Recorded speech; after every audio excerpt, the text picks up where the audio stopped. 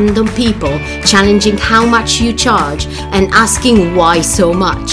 If you're ready to become a richer teacher, build and scale an independent teaching business that can support your dreams and your lifestyle, then you're in the right place. The world knows that teachers are superheroes. Let's get paid what we're worth, shall we? Hey, and welcome to another episode of Get Richer Teacher. In this episode, I am presenting you with seven steps to building your profitable and sustainable teaching business. It's a repurposed video training that I put together here for you, so that you know what the most important things are that you need to kind of get responsible at when it comes to building the foundations of your business. So I hope you enjoy it, and I'll see you back here next week for another episode, which will be our final episode of this year. So I'm really excited. Please come back. And for now, just enjoy this one. See ya. So the steps that I wanted to mention today are your vision, your success equation, who you help, how you help them, money, marketing, and systems. So please bear with me because I will explain what all of those steps mean so that you've got some clarity. And even if you've been doing it for a while, it might be a good reminder of what you still need to consider, of what you still need to think about especially if things haven't been working the way you want them to work, especially if you can't attract students in a regular manner, or maybe you're struggling a little bit with social media. I'm going to give you some tips and advice for this. I also wanted to say that if you wanted to have the copy of the slides of this presentation, I would be super happy if you wanted to join my mailing list, because this way I will be able to send it to you via email with also a bonus resource, which will be your own profitable language teaching business checklist, where you'll be able to see where you are and what other things you should be focusing on in order to level up in your business. So let's start with your vision. The first question that I always ask people, no matter where they are in their language teaching journeys, is the big why question. So the big why question is extremely important because I don't believe in motivation that comes from external factors such as money as much as I believe in internal motivation. So the internal motivation is exactly that, the big why you want to perhaps quit working for schools, or perhaps transition completely from working for schools and teaching a little bit privately on the side, or maybe scaling this business. You always need to ask yourself why. What is it behind that decision? What kind of motivates you the most? Is it you as a person, because that's just your dream and you're driven, or is it your family? Is it time, or is it something that's happened, right? That kind of motivated you perhaps a little bit negatively. Perhaps you've had some bad experiences at work with your managers or with whoever you worked with, and it wasn't exactly the way you imagined that you would work. Because what I can imagine is that you're probably a very passionate individual. If you are taking part in this summit, I actually would bet my money on it. You are passionate and you know that you want to do it. Now it's time to ask yourself why. All right. Then the next thing I want you to ask yourself is, what could be the obstacle to your success? And the first thing that might come to mind is something that is external again. So for example, there won't be enough clients, there won't be enough students, right? Or I won't be able to make as much as I want to kind of run a sustainable business. But I want you to shift that thinking, because to be honest, it's nearly never about the external circumstances, because everything that's technical in your business, including building your offers, finding people to sell them to, finding students for your lessons, marketing, social media, all of that can be learned. All of that can be acquired. But there is one thing that you've got the most control over, and most people don't realize that they do, because it's you and the way you think about it. So the biggest obstacle that to your success as a teacher entrepreneur is always going to be you. You are most likely to sabotage it. You are most likely to think that it will never work out, because you might start comparing yourself to others. You might start thinking, oh, well, I won't ever be as good as creating, like, for example, Instagram Reels, or I will never be as good at selling, right? But we never realize that people who are good at certain things, they also learned, they also started somewhere. I certainly started somewhere. I also have to admit, I never studied business or marketing, but I figured it out and it's working wonders for me. So like kind of, you have to always remind yourself that blaming the external factors is the easy choice, because we don't like to blame ourselves, but it's not about blaming yourself. It's about taking responsibility. It's about taking responsibility and admitting that, yep, it's up to me. It is up to me. So every time a negative thought like that comes up, I want you to challenge it. I want you to think, okay, yeah, I'm thinking like this right now, but can it ever change? Maybe it's temporary, or maybe I can do something about it that is in my control, right? So very often for me at the beginning, it was the thoughts of, and especially when I started as a teacher trainer, I'm a non-native speaker of English.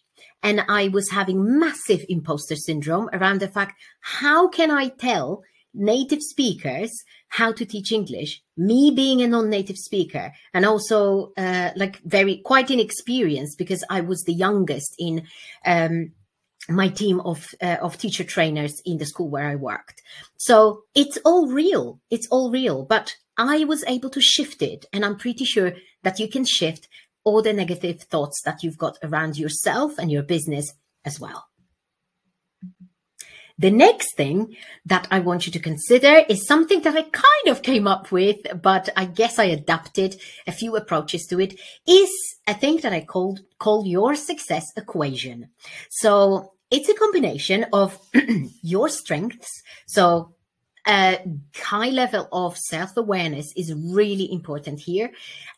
Knowing what you're good at, knowing which part of teaching you're good at, and you're open to kind of digging deeper into. Maybe it's some particular type of classes that you teach. Maybe it's part of language that you actually highly enjoy. And then looking for social proof. Social proof would be all sorts of comments and compliments and testimonials, and even comments from your friends and family that you always hear about yourself. Because it doesn't have to only be related to your teaching. It can be related to who you are as a person. So think deeply about it and ask, the people around you for feedback if you're struggling. I know it is actually quite hard to think about your strengths. Whenever we get asked on job interviews, what are your strengths and weaknesses? I bet it's easier to come up with our weaknesses. But now, when you're building your business, it's actually time to think the complete opposite way, because working in your business in a profitable and sustainable way is working with your strengths. The next thing in the equation is your current students, or your current trainees, or your current community. So the people around you that you're currently helping. Who are they? What have they got in common? What is this feature that makes you feel so passionate about helping them, and you know that you can help them? Think about that. Make a list. And number 3 is going to be their transformation. So how can a combination of your strengths and the social proof that you've got for that, plus the current people that you've got, without thinking of new people that you could address, cause a transformation in people that will make their life better? So what will it be? Will it be a type of language? Will it be a type of skill in language that they really need? Think about it. And this is how you come up with your equation. Point number 3 is going a little bit deeper in exactly that thing, who you can help. So your people. Many people make that mistake of going into oh, okay, I'm just going to pick a niche, because basically we're talking about a niche of people who can pay me a lot of money. And I get that. I totally get that. But please remember that if you're not passionate about something, it is a very, very short-sighted way of approaching niching and approaching business. You really need to feel it. You really need to be passionate about it. So who are those people? Maybe it's not a majority of people that you currently help or teach. Maybe there is just a certain group that lights you up, right? And then think about it. Why them? How does it relate to the strengths that you've got and to the gifts that you have and can share, right? So people often say that niching is basically like a result of three things: your passions, your talents, and the market demand. So who are those people that would fall in the middle of those three things? Why them? And that's the task that you've got, because without realizing who you can help very specifically, you will always feel like you're a little bit lost, like you're like a child in the fog, because you will be trying to help everybody. I see so many people starting and saying, I teach general English, business English, English for exams. I teach kids and teenagers, whatever you want, I'll just give it to them, give it to you, right? Because they think that by kind of offering everything to everybody, they kind of expand that pool of people who might be interested. But what happens is that this way, you're not reaching anybody really, because nobody can relate. And what you want to create actually is a situation where you become a go-to person in your niche, in your little piece of the market that you've carved out for yourself. It's so much easier. Take me as an example. I've started as a coach, a business coach for English language teachers. I've built my authority, and people kind of, obviously not the whole world, but I've become known for what I do. And this allowed me to expand the niche as well. So where do you fall there? It's also much easier to build authority when you have a much more specific group of people that you want to help.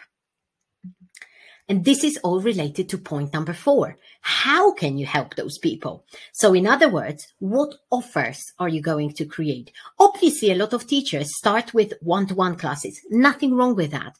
But if you're a person who can already see that one-to-ones are limiting because there is only so many hours you can teach a week, and if your rates are not decent, are not high enough, then you're going to basically work yourself to the ground, because you will always be chasing more students and never saying no, because you will be worried that if you say no, it will mean that, oh my God, I won't make enough money, or I will lose the current students. There will always be that fear.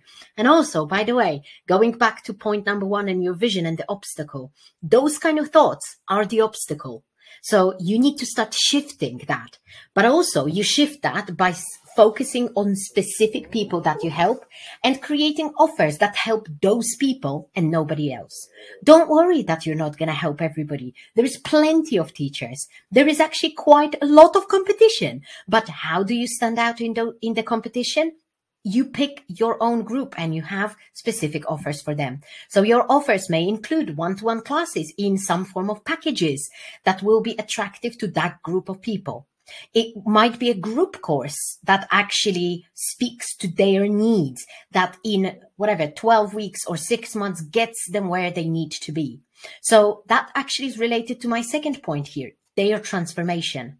What transformation do your people need? And don't fall into the trap of thinking, oh, they just need to know more words or more grammar, because they never do. Usually people need to speak more fluently, unless it's a very specific kind of niche where they need writing for an exam or something. But most people need to be fluent, and they need to be fluent for a very specific reason. Maybe it's a job that they are looking to find, or maybe it's a career prospect that they are trying to kind of improve. So where are your people and where do they need to get? Because this will dictate what offers you create. One-to-ones have that kind of benefit of being bespoke. So you can absolutely create things that are that would work with a lot of people, because you can always say, oh, I just give you what you need, right? But it's much easier and actually contributes to your avoiding of burnout if you have similar people in your niche, because then you don't have to create different programs for one-to-ones for your students. So think about these. Then the next thing is obviously money. And let's not lie. Perhaps you didn't go into education, and especially teaching English as a foreign language, because of money. No, I don't know many people who would think that it's a profitable business to be in. But at the moment, I'm 100% sure that teachers and other business owners can totally create a reality for themselves where money is just an addition, where money is a decent remuneration for what they do, and it actually creates the reality of freedom and profitability that they want. Because the fact that people cannot afford something is, one, not our problem. You shouldn't be thinking about that, because you're not responsible for whether people can or can't afford something. But also, we need to think that if we are not making money, then somebody else is. I'm going to give you an example. I worked in a language school in London where teachers were paid around £20 an hour, but students were charged £75 for 45 minutes of a lesson. So see how that works. If you're not charging for your lessons, then somebody else is, right? It's charging decently. So you can basically do whatever you want. Obviously, it takes time to get the trust and the authority and to become, as I said, the go-to person in your niche, so you can charge those rates. But this is what it comes down to. Then the next thing is also that I bet you want to make a sustainable living out of your business. Maybe you are at that stage where you want to transition from working for schools to working for yourself. And this is literally the way. You need to think like a business person here. So you need to start feeling okay about asking for money. And I wonder, are there any thoughts in you that are kind of difficult for you to shift at the moment? Things like, yeah, maybe education should be affordable for everybody. Or maybe, oh, there is too much competition, so I will never be able to charge XYZ because everybody else charges XYZ, right? So if you're thinking that, this is called a limiting belief. And the only way to shift that is by acknowledging that it's even there. So I'm not saying that you can suddenly jump from charging £10 or $10 an hour to charging 100, because it takes time. And as I said, it takes building trust. It takes building a brand for yourself as well. But it can totally be doable, because I see it every day. I see my clients reach $10,000 a month. And I don't like to talk about those numbers, because I feel that there are more important things for them. But also, let's stop being ashamed that we want to make decent money as teachers, right? So where are you at with your money situation? How confident are you that you're charging what you're worth for your one-to-ones offers or for your courses? Point number 6, and the sixth step in building your business, is your marketing. And one of the most common things that I see in teachers who try and market themselves, especially online, is that they have this belief that if people need my service, they will just come. Unfortunately, that's the opposite of how marketing works. Marketing is extremely proactive. So as long as you stay stuck in thinking that I'm just going to build a website and wait for people to come, you're doing yourself a massive disservice.